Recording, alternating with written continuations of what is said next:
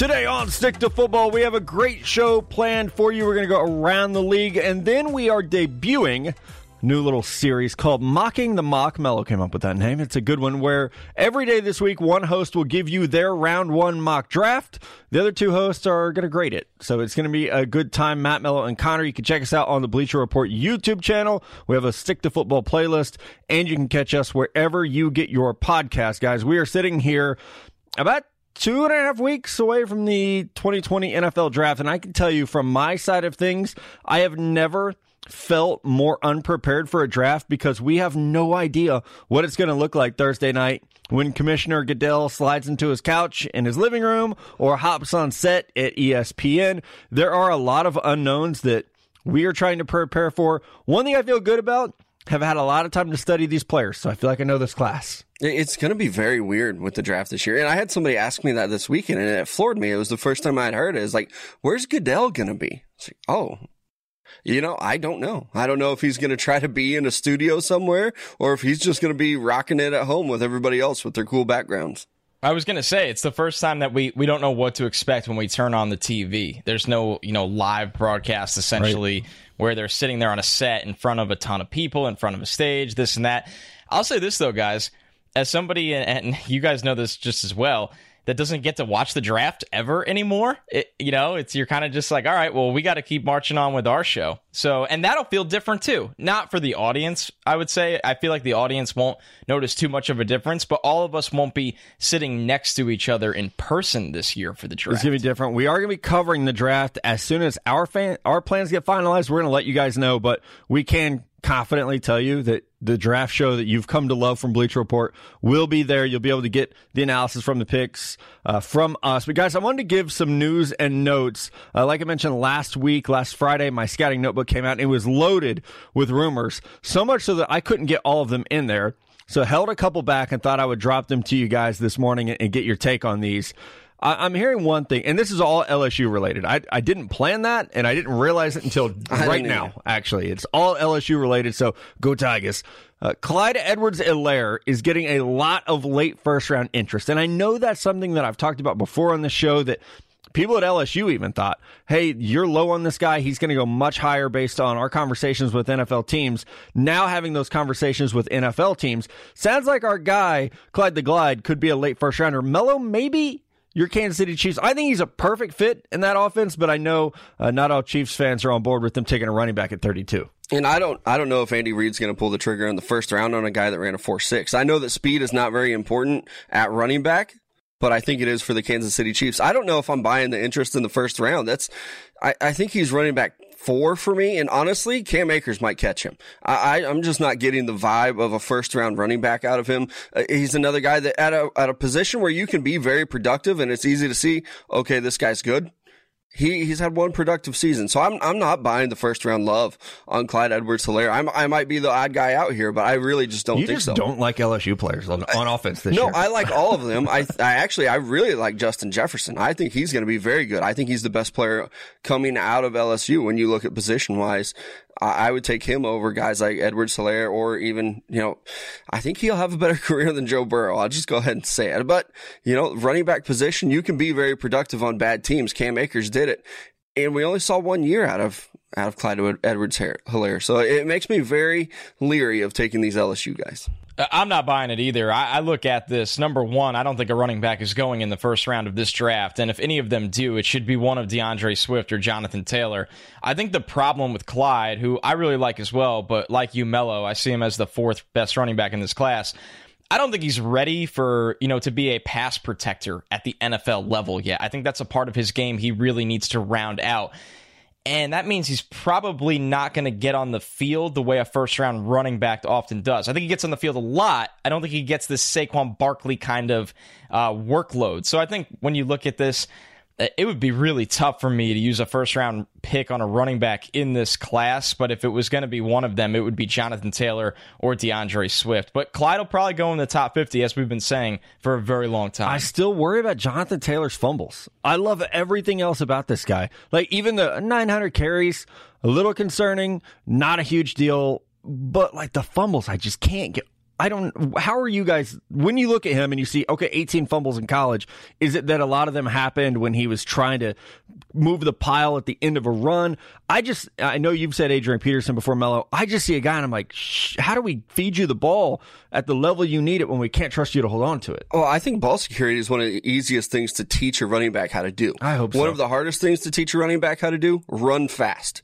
Jonathan Taylor can do that. He can run with power. He can run with speed. He's elusive. The one problem that he really has is he fumbles too much.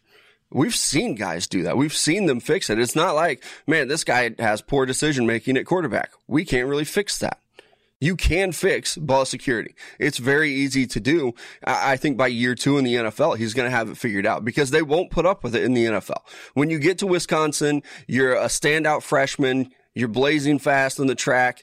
They might put up with a couple fumbles. In the NFL, they're going to fix it. They're going to have you working on it every day. At Wisconsin, I don't think his job was ever on the line of, if you put that ball on the ground again, you're out of here. So that's what separates a guy like Jonathan Taylor and Clyde Edwards-Helaire. You look at him, he's 5'7", 207. Is he going to be able to take the pounding of the NFL? I know that Jonathan Taylor at 225 can't. And he did it in the Big Ten, taking so many carries. So that doesn't scare me at all.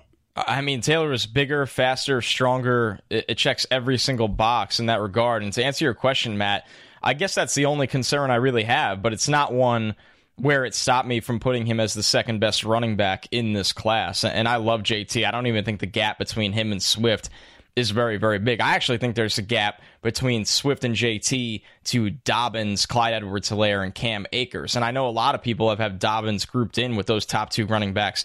I don't see it like that at all. I think if you want one of the stars of this class, it really starts and ends with Swift and Taylor. And I don't think it starts in the first round, though.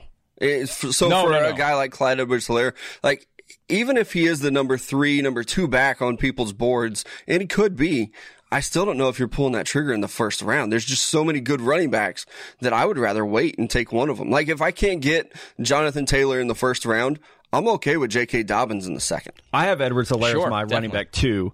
And I think, like grade-wise, he's going to be in the late 20s. But I do think, like you said, I would, just because he's a running back, I would rather have that player early round too. Another LSU player who's regaining steam, as it was put to me, is Christian Fulton, who battled through a little bit of an injury this year with an ankle, but played through it. And that's something I'm hearing that teams are in love with, the fact that he played through this injury. Now, I have Fulton as an early round 2 player. I think he is a good scheme fit for some teams and not so much others. Tested better than I expected, but again, we got the ankle out there, and an early career suspension, I believe for I don't want to misspeak, but an early career suspension. So just Google. Yeah. Christian Fulton, really interesting player, technically sound, very, very strong, can play press coverage, and we've seen him matched up against some of the best over the last 4 years for the Tigers defense. I don't personally have him as the number 3 corner in this class, but hearing a lot of teams do.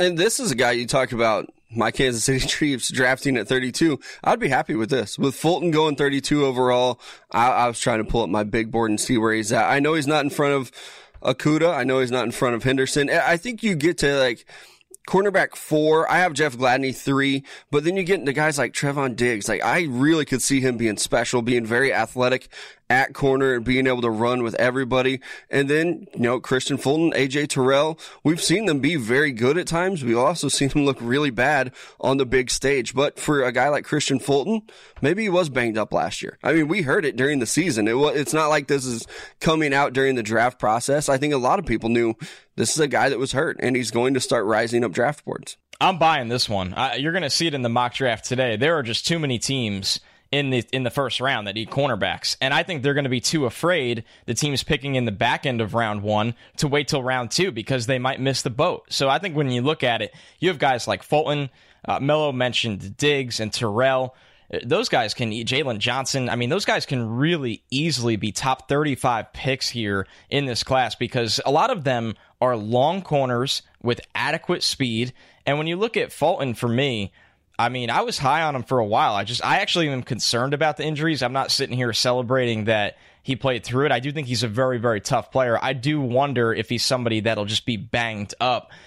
And when you look at, C.J. Henderson just owned the combine with how athletic he is. And then you go back on film, he drew some really, really tough matchups, especially when you watch against Ja'Marr Chase. They kind of let him match up against him one-on-one, and just not a lot of people can handle Ja'Marr Chase like that one-on-one in the country as a whole. And Henderson did a decent job. Not a great or bad one, but a decent job. So for Fulton, he's been passed by a couple guys, but I'm buying that he goes in the first round of this draft. Yeah, I think so as well. Whether it's 31, 32, there's enough teams there late. The Vikings with one of their 2 picks, the end of round 1, could definitely see that happening. All right, last thing, and then we'll take a break and get into Connor's mock draft. Lloyd Cushenberry, fellas, getting some late first round love as well. I believe this assumes that Cesar Ruiz from Michigan is off the board, but Lloyd, who was an anchor of that offensive line, what I'm hearing is teams are in love with the athleticism and the football IQ.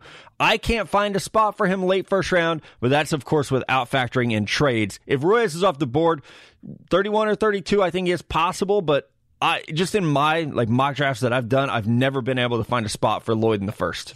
Yeah, me either. And I like him, but more of a second round guy, kind of like the running back too. I don't want to just shit on LSU because that's not a fan base that you want to piss off. I like your team.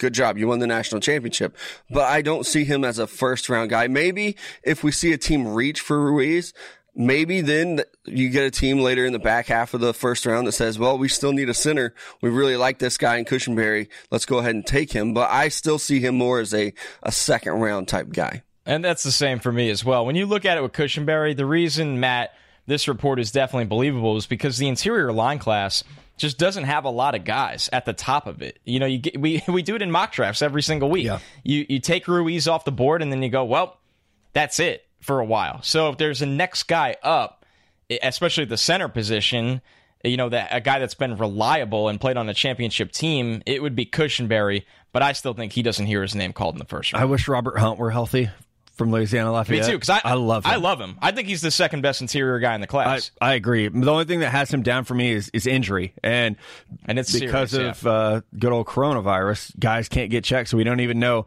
is it an injury that he's going to be okay if there's a season in September? A lot of unknowns when it comes to a lot of the injured players in this year's class. All right, let's take a break. We come back. Connor is on the clock with Cincinnati Bengals. And Mello and I, we just get to kick back and grade this one. We'll be back on Stick Football. We are kicking off our Mocking the Mocks here April 6th. Connor gets to go first. He volunteered. What a gentleman.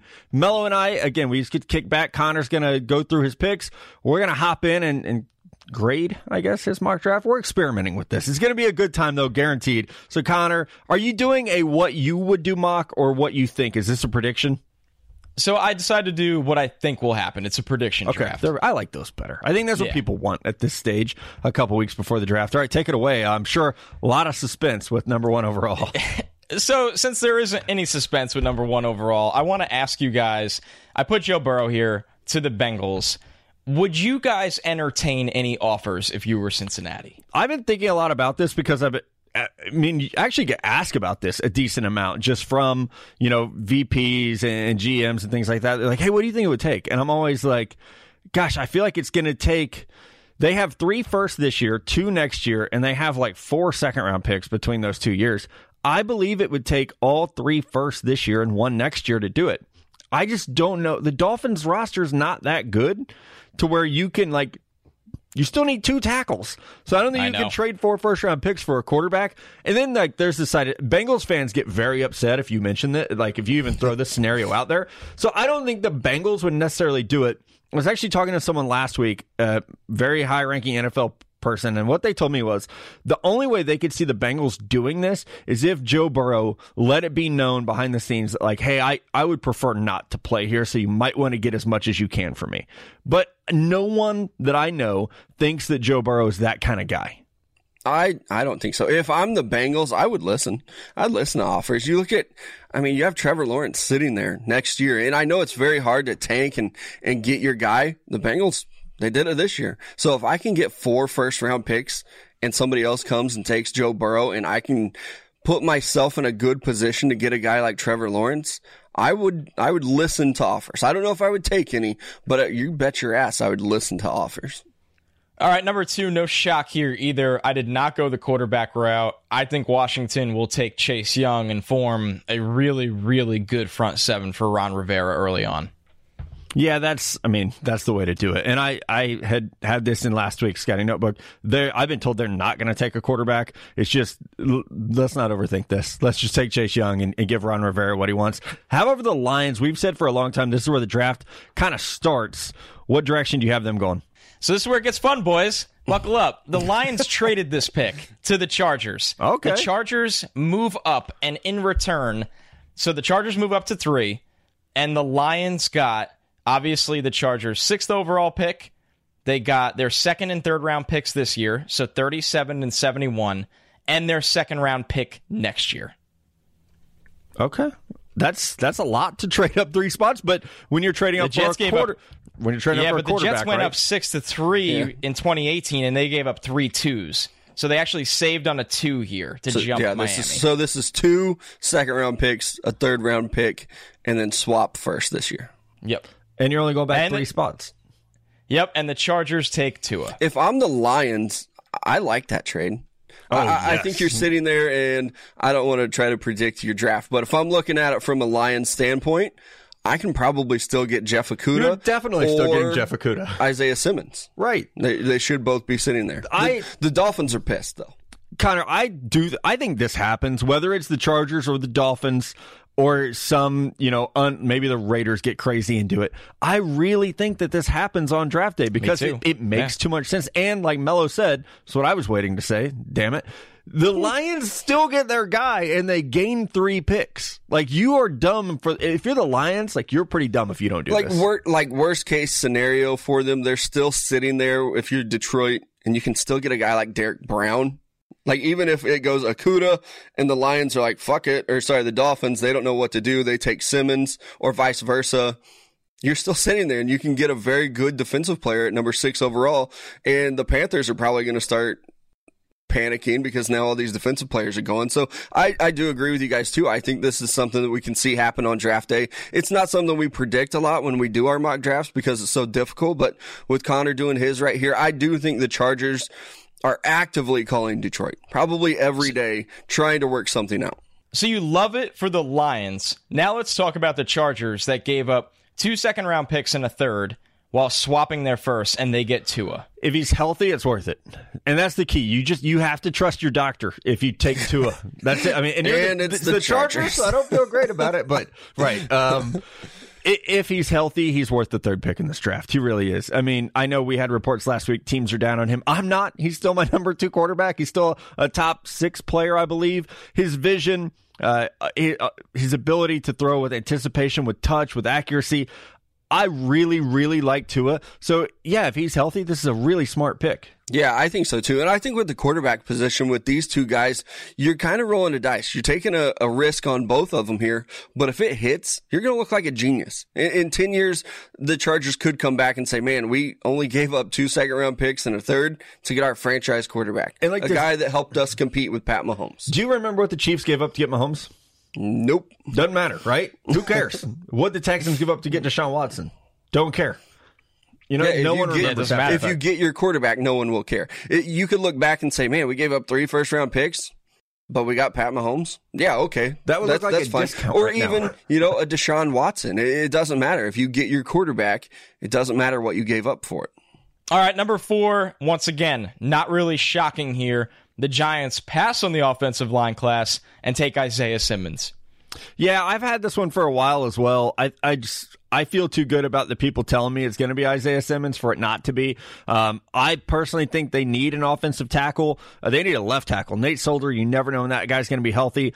Left tackle is much more valuable than defender to me. So if it were what I would do, it would be you would have like a long internal debate sitting in your basement trying to figure out, is it Isaiah Simmons, like a rare generational type defender, or one of these offensive linemen who I don't have any of these linemen ranked better than I had Jonah Williams last year. Like, I think it's a good tackle class, but there's not one of them that I'm like, that's Trent Williams or that's Tyron Smith. I really like Jedrick Wills. I think he could be in play here, but I also think that they're probably ready to address the defensive side of the ball, and you get the best defensive weapon that I've seen while doing this. So Isaiah Simmons makes sense. If you're the Giants, I mean, I think he's number 4 overall on my board. That's where he goes in this draft, so it fits. All right, 5, Miami's on the clock. They got jumped by the Chargers for Tua. they sit tight and get their guy in Justin Herbert.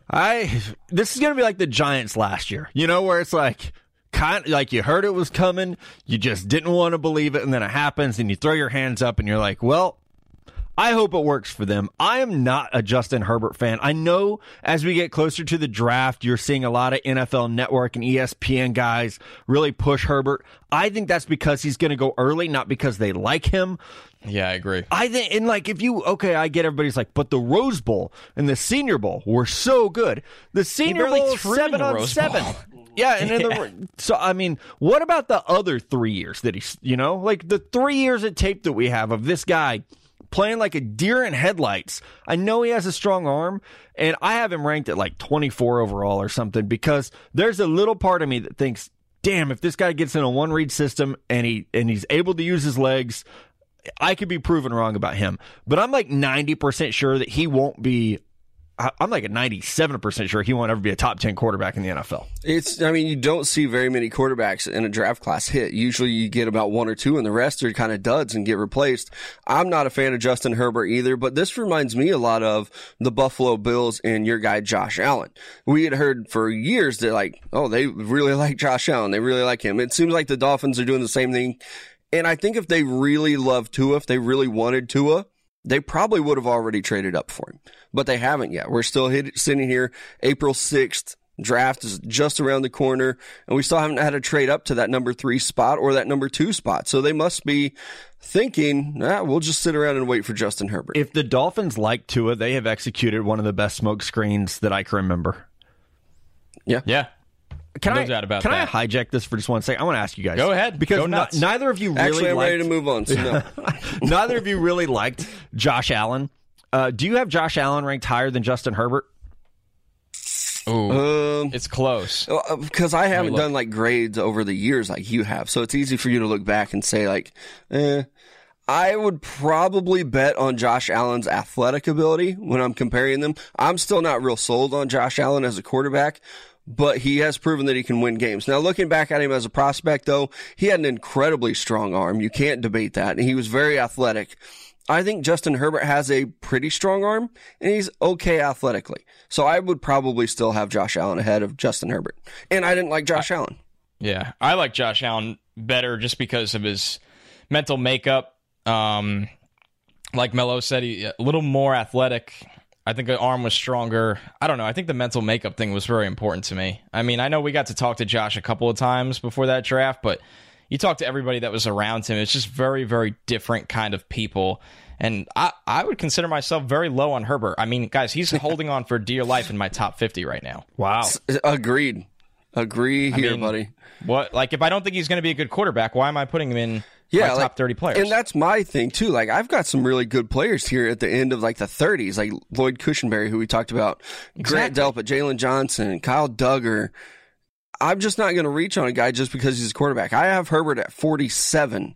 I wouldn't take him in the first round. I wouldn't even entertain his name in the first round. If I'm the Chargers or the Dolphins and those two quarterbacks are gone, I would go with another position. I would not take him in the first round. My big board, as Mello knows, because of Draft 400 is in flux right now. So I know what number grade I put on Justin Herbert. Where he gets ranked in that 400 right now is TBD. It's a little incomplete. But I like that you're both standing on the table and saying, nah, we don't like this guy. Why should we rank him highly? All right, I will unsidetrack us now. 6, the Lions in a trade back. Connor, where you got him going? I mean, you got no surprises here. The Lions come out as big winners early on because they're sitting there with 2 extra second-round picks, an extra third-round pick, and at 6, they get Jeff Okudah, guys. I'd already put the pick in for you in the database. I knew where you were. This is a smart pick.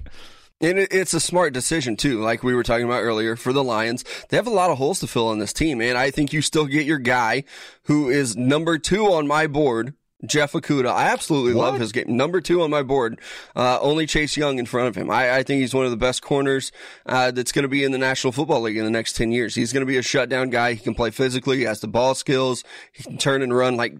I don't know what it is that he does wrong. You have to list a weakness for Draft 400.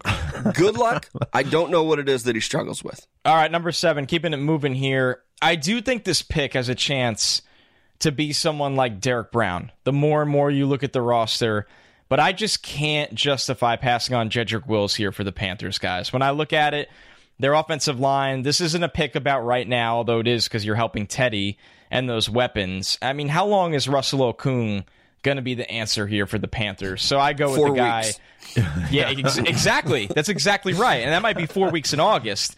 So I'm not passing on Jedrick Wills in this spot, and the Panthers shouldn't either. Yeah, I agree with that one too, because you look at how successful LSU was last year. They're the best offensive line in the nation. And I think Joe Brady is going to be able to recognize that and say, hey, you want to make this offense tick? Give me some big boys up front. Give me one of these tackles that are still on the board here. Let's get the best one in this class. Yeah, especially with Isaiah Simmons off the board. I've always thought the moves that they've made have pointed to them going another position. Maybe Derek Brown would be the guy here, but the Panthers are a tough one to figure out at this point. For me, Jedrick Wills makes a more impact on your team now and in the long term than a guy like Derek Brown will. So that's why I think the pick would be play guard until Okung gets hurt in week 5. I mean, he's already played right tackle. I mean, I think that he can play all over that offensive line. 8, this is something Matt alluded to in our rumor show last week. The Cardinals, now that they have DeAndre Hopkins, they pass on the wide receiver class here, and they take Derek Brown to boost their defensive line. I believe it, so I'm good with that. My mock draft, whenever we do these, whatever day I'm going, we'll have this pick as well. Yeah, and I think with the Cardinals, I was kind of a believer that old Cliff was just going to sit back and take offense after offense, but a lot of word coming out of Arizona that they're going to start building this defense. Derek Brown, who we just talked about him as maybe a possibility for the Panthers, he can wreck the interior of an offensive line. He can get that penetration. He can really help generate some pressure from the outside, too. He's going to free up guys like Chandler Jones, so I like this pick for the Cardinals. It's not something I thought they would do a month ago, but I think they have to start looking at building this defense because the offense is looking pretty damn good. Number 9, Jacksonville on the clock here, and they get what's regarded as the number 1 wide receiver in this draft for many. That is Jerry Jeudy. So no CJ Henderson here, no defense, no offensive line. They help Gardner Minshew and get him a weapon in Jerry Jeudy at 9. I love it because Judy's my guy, and I think it's odd that we've even had it happen. Like, how is he on the board at 15? I hope that Judy's one of those players that's just being over-evaluated. Too much exposure to a player. Sometimes you start to find weaknesses that aren't there. I think that's what's happening to our guy. Yeah, I think so, too. And you look at Jeudy, and I don't want to say this name, but Jerry Rice never did anything exceptionally well. Like, you watch him and you're like, how is this the best receiver of all time? Jerry Jeudy, it's like you watch him and how is he the best prospect in this class? He doesn't have the best hands. He doesn't have the best 40. It's the things that you can't see, setting up defenders with routes in his hips. I like this pick. Number 9 overall for me, the Jaguars, I have no idea where they're going to go. I think that receiver's an option, but I also wouldn't be surprised if they went corner, if they reached for a guy like that. But Jerry Jeudy, if he's on the board at 9, I think he's definitely in play with Jacksonville. All right, 10, the Browns. Things kind of fall into their favor here, guys. I can see them taking... I have them taking Mekhi Becton in this spot. Now, I've been vocal that I like Wirfs Thomas and Wills more than Becton. I think the NFL will like Becton more than me. And I think the Browns will not let him get out of the top 10 here. They take the mammoth tackle that, let's be real, Nick Chubb can run behind right now. You're just developing his pass protection overall. I can't, you could put anyone in the world here, and I couldn't tell you that you're wrong because we have no idea what the Browns would do. They'll probably trade back. Well, I think they'll take an offensive tackle. I think they'll actually take Mekhi Becton, who I don't really like, but I see the upside. I have him number 30 overall on my big board. The NFL probably likes him a lot more than I do. I don't see the big time strong finisher that a lot of other people do, but I do think sitting here number 10 overall that the Cleveland Browns are going to look at him and say, we can develop him. He can help us in the run game and he can protect Baker Mayfield. Feels a huge need. I think they take a tackle at 10, and with Becton there, they probably do it. All right, the tackle run begins because the Jets are on the clock now at 11, and they're doing the same thing. They are probably jumping for joy as Tristan Wirfs falls to them here at 11, guys. Yeah, this is very realistic. And it's funny with Wirfs, he could be the first tackle off the board or he could be the third, and it would not surprise me at all. It's just a matter of your scheme and if you project his athleticism forward. I do. He's the second tackle in the class for me, and I believe that he could be an all-pro at guard or a very, very good tackle at either spot. Yeah, I think he's the safest pick at the offensive line position in this draft because at a minimum, I think he's going to be a guard in the league for a very long time that's very good.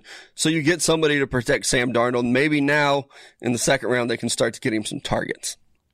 All right, 12, the Raiders on the clock here. Jerry Jeudy is off the board, but they are still looking at this wide receiver class. They're getting some speed here, guys. A pick we've talked about for half a year. Henry Ruggs to the Raiders at 12. It's perfect, and I'm already smiling because this sets up perfectly for the 49ers at 13, That's so right. I really hope this happens. I know Ruggs does fit well here. If Derek Carr's their guy, I think one thing that's been missing is speed, someone to stretch the field vertically. They tried to get it with Antonio Brown. Now they get it with Henry Ruggs. Yeah, I think this pick just makes too much sense. I'm probably going to just write it in pen for every mock draft I have to do. I think Ruggs is going to be there at 12, and I think he's going to be the pick. You need some targets for Derek Carr. Go get the fastest one in the class. All right, since 9, it's been all wide receivers and tackles, guys, and that is not slowing down anytime soon. The 49ers at 13 get CeeDee Lamb. I hope that you cut this to my face on YouTube because I would be so happy with this pick. CeeDee Lamb and the Niners offense is Michael Thomas. Like that's what he's going to do. He's going to run slant routes. He's going to run comebacks. He's just going to use that physicality to keep defenders. He's going to shield the ball basically from defenders. No, he's not a deep threat. Don't care. They got that guy. He and Debo will dominate between the hashes. I mean, it's going to be old school West Coast football for the 49ers. Yeah, I really like CeeDee Lamb as well. I have him number 7 overall, and I think that he's catching Jerry Jeudy. I mean, what he's able to do after the catch, I think that he's going to be the best chance for a Pro Bowl receiver year one is going to be CeeDee Lamb, especially in the 49ers offense. With guys like Debo already there, they're going to have some speed at receiver as well. Just endless targets for Kyle Shanahan. All right, 14, the Bucs. Like I said, wide receivers and tackles all the way down the stretch here. The Bucs got to feel pretty good, guys, because they still need some help on their offensive line for Tom Brady. They get Andrew Thomas here, the left tackle from Georgia and 3-year starter. 3 years, 5 sacks allowed. In 3 years in the SEC. That's an amazing stat for Andrew Thomas. And Tom Brady has to be really happy. This might be the best left tackle. I'm trying to go back and think. I don't want to forget Matt anyone. Light. I mean, Andrew Thomas is, I know we don't talk a lot, his ceiling isn't that high. That boy's floor is real high. He's ready to come in and play very, very good right away. He might not get a whole lot better, but what he is right now is a pretty good left tackle in the NFL. Yeah, I think he's going to be a good left tackle, too. I wonder if they would go defense here, but I also think Tom Brady is probably in the ear of that front office, and they know they have an old quarterback. You're going to want to protect him and help free up Ronald Jones. Offensive line is so important in the NFL. That's why we see some guys like, an Andrew Thomas, maybe not the best tackle in this class, but it's so damn important that you have to get these guys. And I think Andrew Thomas fits here with what they want to do in Tampa. And I'll say it once again, Jake Fromm is not a guy that does you any favors when you're a pass-protecting offensive lineman. I mean, he kind of sits back there. He sometimes moves into pressure. I just was very underwhelmed by his ability in the pocket and don't think he did Andrew Thomas or Isaiah Wilson any favors there. 15, the Broncos. This guy waited a little longer than usual to hear his name come off the board, but that's why his bet on FanDuel is to be taken before or after 15.5. I took the under, so I had to put it here. Broncos take C.J. Henderson to add to their corners. And guys, I think he is a perfect scheme fit for Vic Fangio. He is, and I feel like I always think I'm the president of the CJ Henderson fan club, and then Mello talks, and I'm like, oh, well, maybe I'm not. Maybe I'm the vice president of the CJ Henderson fan club. I love him here. This sucks for Mello's Chiefs, and it sucks for the rest of the AFC West because CJ Henderson is a dog in coverage, and if we get football, I am all in on he and Tyreek Hill going head-to-head. Yeah, I think he fits that mold of what they want to do. I think that he is tall. He's got the speed. That's what you need at corner. I think that the tackling issues were not even true, really. I really like CJ Henderson. I thought he could have been in play at 9 for the Jaguars. At 15, though, if you're the Broncos, you have to start thinking about how do we slow down these teams? How can we get in front of the Chiefs? We probably have our quarterback, a receiver. They're all gone, so I don't think that's an option. I think C.J. Henderson is the perfect fit right here for the Broncos. And you steal him from the Falcons. Yep. That's exactly right. So the Falcons here, their consolation prize at 16, they get Javon Kinlaw to play next to Grady Jarrett and Dante Fowler. Very, very good consolation prize. Like, this is a top 10 player that we somehow always have fall in these mock drafts because they're run on tackles and wide receivers. Geez, talk about plug and play. Any defense you want to run. Yeah, that's what I was going to say. Like, Kinlaw's so good, and we talk about how, man, he could get drafted ahead of Derek Brown, but then he falls in all of our mock drafts. I do it too, but sitting here at 16, Javon Kinlaw might be the pick even if C.J. Henderson were available. This guy, just like Derek Brown, can rack an offensive line, but he does it, I think, with more speed. He might be a better player than Derek Brown. All right, guys, number 17, the Dallas Cowboys are on the clock, and they lost Robert Quinn in free agency this year. They still need a little help on the edge. I'm not going to rely on the return of Alden Smith just yet. So we're going to go K'Lavon Chaisson here at 17, the do-it-all linebacker from LSU, but he is loaded up with pass rush traits, guys. Yeah, I love him. Redshirt sophomore who got to wear 18 at LSU. That is a huge, huge honor. Speaks to the character, the work ethic of this player. I know the production wasn't there. I think he had 7 sacks this year. He was really just starting to turn it on, and as I've said before, I love the 3-down ability from Chaisson. If he's there for Dallas, this is a gigantic steal. He's my number 9 overall player. I really like the fit for Dallas in that defense and what they want to do with a guy who is a little bit smaller to play that edge position. I think I've mocked him to a lot of teams that run the 3-4 so he can get standing up. But I like what he can do. I think that he can even play with this, out of a stand-up formation or put his hand in the dirt. 3-down player, one of the best edge rushers. Now, there's just such a fall off that I think we could see Chaisson go higher than 17. Because after Chaisson, Gross Matos maybe, and then after that, I think there's a huge gap between the next tier of edge rushers. All right, 18, the Miami Dolphins. They got Justin Herbert at number 5 overall, but as Matt alluded to in the beginning of the show, a team that really still needs offensive line help, and they're going to take Josh Jones, the tackle from Houston, at 18 overall. Man, I feel like there was a point in time where I was really high on Josh Jones, and I still like him, but I mean like high relative to the rest of the community. I think 18 is a pretty big reach for him. I know they need a tackle, and they're all off the board. And he is a developmental guy. I think Josh Jones, where he could be in 3 years, is a pretty good left tackle. Where he is right now, they need tackles so badly that you kind of have to do this. But I just wanted to say this is a reach. I do think it happens, but I think it's a reach. And that's why I think with number 5 overall, if you don't get the quarterback you want, take one of those tackles. Because you're looking at the Dolphins right now with what they have. Justin Herbert, and I'm not trying to shit on Connor's mock here. I think this is the way it's going to play out. You get Justin Herbert and Josh Jones. If I'm a Dolphins fan, I'm not happy about that. You have all these picks in this draft, and you're not getting players that are going to be real heavy impact guys. That's why I think you have to either trade out of these picks to trade up and get Tua, or don't take a quarterback at 5. Don't tie yourself to Justin Herbert. Take a tackle, set up yourself for some success, and then maybe at 18, take a running back. Or how about this? At 5, take Jedrick Wills, and at 18, take Jordan Love. Yeah, I think that's some upside too. The Dolphins better be on the phone this week because I don't like that draft pick for them with Herbert and Jones. I'm telling you, if I'm a fan of the Dolphins, I would be pretty pissed off with that. I agree. I don't like it either. With Herbert at 5, I'm not going to pass on it until it doesn't happen. Yep, right? It will happen. At 18, it's like, man, when you Google or our lads who they have at tackle, it's like, whoa, they have to do something about it. So I'm with you. I would have taken Wills at 5 if this is what I would do mock. 19, the Raiders. Right before we take a break, taking Patrick Queen. I think they did a lot of nice things in free agency. Patrick Queen brings a cover element at the linebacker position that starts to round out their defense, especially after they got Henry Ruggs at 12. I said this in a mock draft a couple weeks back. I had this exact thing happen, and I wrote in there that I know you added Corey Littleton. I know you added Nick Kwiatkowski. Yeah. You still need another linebacker. I got the same thing because I always mocked the Raiders taking a linebacker, and people would come at me on Twitter and be like, oh, why would they take a linebacker when you have Corey Littleton and you've addressed these needs? Because you still need another one.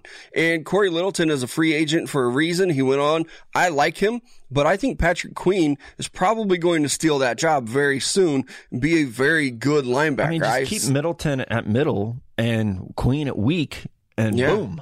You need some guys. Problem solved. to stop the Kansas City Chiefs and the Denver Broncos, who are going to be very good. The Chargers got their quarterback of the future in this mock draft.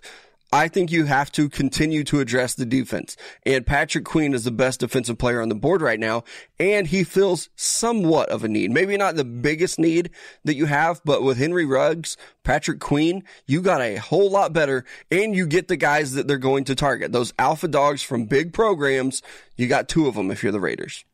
Yeah, a couple other picks I considered here, guys. Jeff Gladney, Christian Fulton, Jalen Johnson, the corner group here, but I think Queen is just a better player, and I know Littleton can cover, but why not have two linebackers that can cover in today's pass-happy NFL? 20, Jacksonville. This might be your second shock of the draft here, guys. I know we're all excited about Gardner Minshew, and I know he can play next year. I am taking Jordan Love here to develop in Jacksonville, just in case Gardner Minshew does not work out long term. I do not hate this at all. I know they're all in on the mustache mania. And I liked Gardner as a 6th-round pick or wherever he went in the draft pretty late. I don't know that he's going to be the guy long-term, so I almost wonder if Jacksonville's overhyping Minshew so that they can steal someone like Jordan Love. I mean, he played well at times, but I think it was more mania than it was production for Minshew. And to not have any expectations coming in, to like, oh, this guy's actually playing pretty well. He's a 6th-round pick. I don't think he's the future at quarterback there either. And with Jordan Love, maybe you're getting a Pat Mahomes-like quarterback.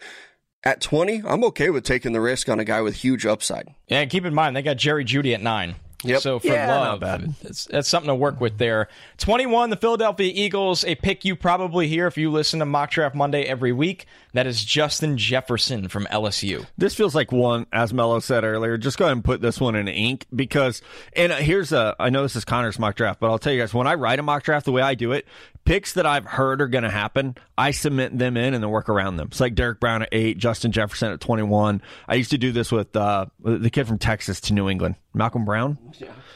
Yeah. And so it's like, oh, heard that one's happening. Let me go ahead and lock that one in. This just, like, I will go ahead and think Justin Jefferson's an Eagle even if someone else drafts him because we've had this happen so many times. Yeah, and I like this pick too because they definitely have to get a receiver. And I talked about Justin Jefferson earlier. I think that he's going to be a very good receiver. I don't think he's in that top tier. That's a pretty damn special top tier of receiver. I think in a normal draft, when you don't have those three guys, Justin Jefferson is a number 1 receiver as a prospect. I mean, he probably should be taken in the top 10 based off what he did at LSU, based off his tape. There's just 3 guys in front of him that are special. So him at 21 should make the Eagles very happy. 22, the Minnesota Vikings here. They trade Stephon Diggs. They get an extra first-rounder in this draft. They're going to load back up at wide receiver, guys, and they don't go T. Higgins here. They go Denzel Mims from Baylor across from Adam Thielen. You know, I like this pick a lot. Mims is such a high upside guy with the height, weight, speed profile that you get. I think he's a tough player. One that also wouldn't shock me here is Jalen Reagor. I know that we, as hosts, are not super high on him, but I would not be surprised if the Vikings draft him. You still think there's first round buzz around Reagor? For a couple teams, I think there might be. I mean, it only takes one team, and I do think the Vikings have to go with a receiver here after getting rid of a very good one who wasn't happy, but maybe corners in play, but I would rather take the big receiver in Mims over a guy like Gladney, who might be there at 25, but I'm not going to let the Patriots take a receiver or anybody in front of me. I like Mims. I think that he can fit in this offense and play across from Thielen. Well, sit tight because the Vikings got another pick and corner might be on the board. 23, right. The New England Patriots. This is the third shock of the draft, guys. I have New England having a full-on quarterback competition because they are taking Jalen Hurts at 23. Mello, how you feeling? I don't even want to talk here. I just don't think it's going to happen in the first round. I do think the Patriots like Jarrett Stidham, and not because he was my number 1 quarterback, because of the moves they've made around him. I think if they didn't like him, they would go target a guy like Jacoby Brissett and try to bring him back, and they haven't, or at least it doesn't seem like they haven't. So I don't think they're going to go quarterback in the first round. I could see them do anything. Like, legitimately anything at this point. I have always leaned toward defense with their mocks, but that's just like an instinct of Belichick trying to get back to the roots of a strong defense. Anything could happen here, and it would not surprise me. I think Belichick is also too proud to take a quarterback like this in the first round, because then it might send a signal like, oh, I really miss Tom Brady, and I wish I had him back. I think Bill will just be like, fuck it, I don't care. We're not taking a quarterback. We don't need one. I can win without a quarterback. And I also think that with Hurts, the Patriots really value decision-making, and I think Hurts is a question mark with its decision-making. I know he did great on the board work at the combine and everything, but still you see some throws. I just don't know if he's a Patriots-type quarterback. 24, the Saints, they bring back Janoris Jenkins. They have Marshawn Lattimore, but they are going to get themselves a slot corner here, or a guy that could play the slot right away, and that is Jeff Gladney at 24 from the Saints. I like this. We don't talk enough about how how secondary is, I think, a quiet need for the Saints, and their fans get so pissed at me when I talk about this. But if you look at the reasons they've lost in the playoffs, it's not Drew Brees, it's not Michael Thomas, it's that secondary. So I would throw as many swings of the bat as I could at fixing that group. Yeah, I mean, and right here where you're drafting, you might as well. I mean, you're probably getting a starter, but not like a superstar starter. So go add to your depth here. I mean, I like Jenkins. I really like Marshawn Lattimore, but you need a lot of corners to be successful in the NFL. And I think Gladney's physical enough that he can come in and start at nickel immediately and work his way into playing an outside corner role for the Saints. 25, the Vikings are back on the clock again. They got Mims at 22nd overall. Now they're going to go to the corner board, guys, because they are taking Christian Fulton here at the end of round 1. Such a good fit schematically. Again, like we talked about at the top of the show, if he's healthy, the value here is really, really good. It's just a matter of, do you feel like he's over the ankle? You have to love the personality. The dog in Christian Fulton is going to match what Mike Zimmer wants from his defenders. And that secondary needed a little bit of a makeover. I think they had to get rid of some personalities. Fulton is the kind of guy you want to build a locker room around. And I think they like those big physical corners, and they definitely need one here. So I like this move. I'm starting to get very nervous, though, Connor, because you're having some corners come off the board. My team's sitting at 32 and really needs one. I don't know if they're going to make it. Yeah, it's going to be a close call here for your Kansas City Chiefs. But, all right, going back on the clock here after the Vikings load up. 26, the Dolphins have been doing some loading up themselves. Maybe not the best draft they've had, but a very realistic one. This is my favorite pick I did for them. 26, Miami takes Cesar Ruiz. I like that. It is, I think, an underrated area of need as that interior offensive line for them. And with Ruiz, could play center or either guard spot and be a very, very high caliber player. Yeah, and I think he probably goes a lot higher than some people think. I think that right here with this pick might actually be on the low end for him at 26 overall. I think he's a day one starter. I mean, you watch him move at center. It reminds me a lot of Garrett Bradbury, who we saw go pretty early in the first round. I like what he's going to do with the Dolphins. You have to be able to protect the quarterback that you got. And even though you have a left tackle, you still need that interior protection. 27, the Seahawks, Jadeveon Clowney still unsigned. They're going to go with a raw but super athletic edge rusher here, guys, and Yetur Gross-Matos. I was wondering a while back where you were going to have him. This is just a really good pick. If he's on the board, definitely the type of player they need with Clowney not signed at this point. Even if Clowney is signed, might be the type of player they need opposite him because L.J. Collier, last year's first rounder, didn't do much. Man, the Seahawks have very little luck with late first rounders. When you look at who they've drafted first round, it's not good. They're so good after the first round. Terrible in the first, though. Yeah, and I do think the edge rusher is a big need for them. Even if they do re-sign Clowney, I'm not sure what you're getting back production-wise for him. So I think that even pairing him with a Gross-Matos or replacing him with is a good call for the Seahawks. 28, the Ravens. Tell me if you've heard this pick before, guys. Kenneth Murray for the middle of that Baltimore defense. Some guys are just made to be Baltimore Ravens, and Kenneth Murray is one of them. Captain at Oklahoma, incredible production, tough against the run, but has that flow and juice to get outside the tackle box and make plays. If Kenneth Murray's the pick here, it's just like, yep. Yeah, they've had some success with some Oklahoma guys as well. Mark Andrews, Orlando Brown.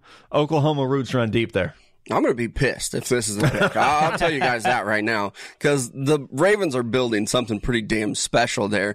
And Kenneth Murray might be the only linebacker in these top three guys that can actually come and play middle linebacker immediately. I think Queen might have to play some off-ball outside linebacker. I don't think Isaiah Simmons is a middle linebacker, but Kenneth Murray, the best true middle linebacker in this class, falls to a team whose only need is at middle linebacker. Like, that's it. Everything else they have, and it's going to make it very difficult to beat them in the AFC, which really sucks.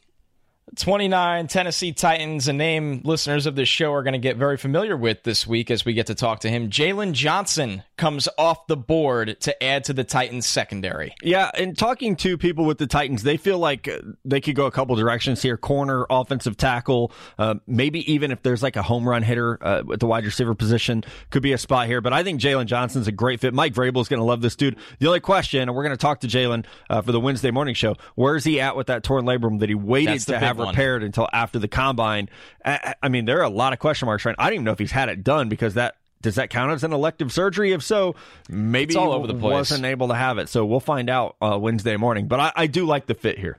Yeah, and a guy that will come in and play nickel with Adoree Jackson and Malcolm Butler already there.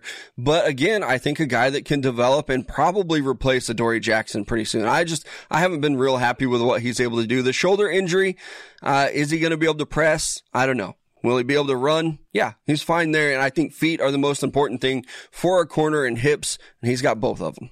30, the Green Bay Packers, a friendly reminder, this is not what I would do. This is what I think will happen. Green Bay takes a tackle prospect here, guys, in Austin Jackson. I don't hate it. I think Green Bay could go so many directions. All of them are future needs. You know, like if Jordan Love were here, I could see that. I think they've addressed a lot of their needs through free agency. If there's not a receiver that you value here, then keeping Aaron Rodgers protected, as he said recently, he thinks he could play till he's 40. He might go that Tom Brady route. So I do believe Austin Jackson goes first round. And I know I do this a lot. It's like I could see this happening, and I think this guy goes first round. So let's put these two together. And I think that the tackle position is such a bigger need than Packers fans want to believe. They want to believe they still have the best left tackle in all of football, but Bakhtiari, he's getting old. I mean, he can chug some beer, but he did not look like the same tackle last year that he has. So I think that this isn't a need going into the 2020 season. I think it's going to be a huge need in the 2021 season if you don't address it now. So if you're sitting there, you can take a tackle and develop him, which is really important with the way colleges play their offense now, especially a guy like Jackson who's coming from that, spread out wide offense. It's not going to be the same as what he's going to see in Green Bay. So take him, stash him for a year,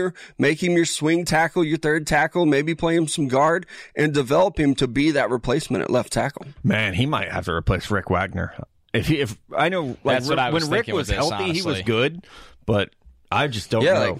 Tackle's going to be a need for the Green Bay Packers. Yeah, absolutely. That was my thought with that pick. The pick we've all been waiting for. All right, 31, the Niners. They got CeeDee Lamb at 13 overall. So what do you do with a team that almost has everything, guys? You give them a player that can do a little bit of everything.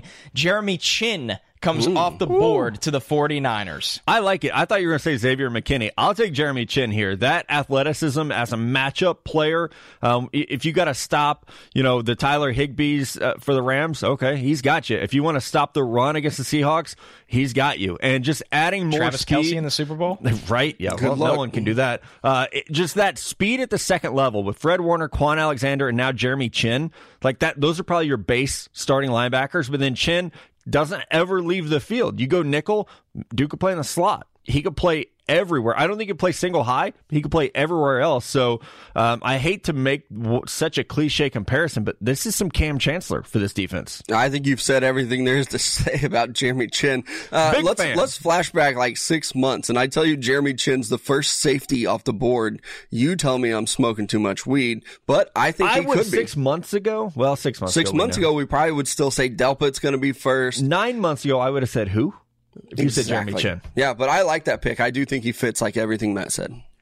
Yeah, and once again, guys, here at 31 for the Niners, 32 for the Chiefs, I really would have liked interior offensive line, but I'm not taking Lloyd Cushenberry here. I'm not taking, any of the guards. Ruiz is gone, so you're looking for talent in the secondary. The Niners get that with Chin. 32, the Chiefs, a guy that I think fits their scheme very well. A.J. Terrell comes off the board as the last pick in the first round. Yeah, and have to go corner. Like, you almost have to if you're the Kansas City Chiefs. So many needs on this defense. I'm glad you didn't go running back, but I was kind of getting excited. I just don't think they will. I think I'm trying to talk myself into the Chiefs taking the running back. I think they will, and that's what scares me. Mello and I talked about this on the weekend, that we almost feel like Veach, like they're doing all this, like run it back. They're bringing back all the receivers. Sammy Watkins restructures. They're almost just going to come into it and say, no one has time to prepare for us. We were the best team in football last year. Let's just add someone who's ready to play right now, which running back's an easy transition, and then try to stop us. Yeah, and DeAndre it's an Swift. Interesting way to think. He's just such a perfect fit for that offense and what they want to do with the receiver out of the backfield. Damian Williams, I mean, you don't have to tell me he was good last year. I know this. But I do think that the Chiefs could look at this and say, okay, we can get a guy who can be day one corner 3 for us. Or get a Pro Bowl running back. And that's why I do think the Chiefs probably take a running back if this is the way the board falls. I mean, A.J. Terrell, he's the 5th or 6th corner here taken, or you could have the best running back. And I flipped a coin between him and Diggs. It's not bad there, because I do think they're very, very close on my board as well. I really do feel like, and people have tried to tell me this about Andy Reid and Brett Veach, they will not let Mahomes not have all the weapons he needs. Like, that is their priority. It's like, we're going to keep... I think they check that box. Yeah. I mean, but they could still add more. But you're also looking at this depth chart, and you're seeing Ward and Fenton are your corners. Yeah. You need somebody else to come in there and do it, because the guy they signed at corner, Antonio Hamilton, I don't know who he is. And that can't be corner 3 when you're trying to win another Super Bowl. Yeah, it's going to be so much fun. All right, who goes tomorrow, me or you? It doesn't matter to me. All right, I'll go tomorrow. You've always been more of a stick to football Friday guy, so we'll let you go Friday morning. So tune in Wednesday morning and get my mock draft and get to hear Mello and Connor rip mine apart. And we'll find a way to post Connor so you guys can see the picks. I know sometimes it's hard to keep up with an audio version, so look for that on the Twitchers as well. For Mello, Connor, it's Matt. We'll talk to you all real soon.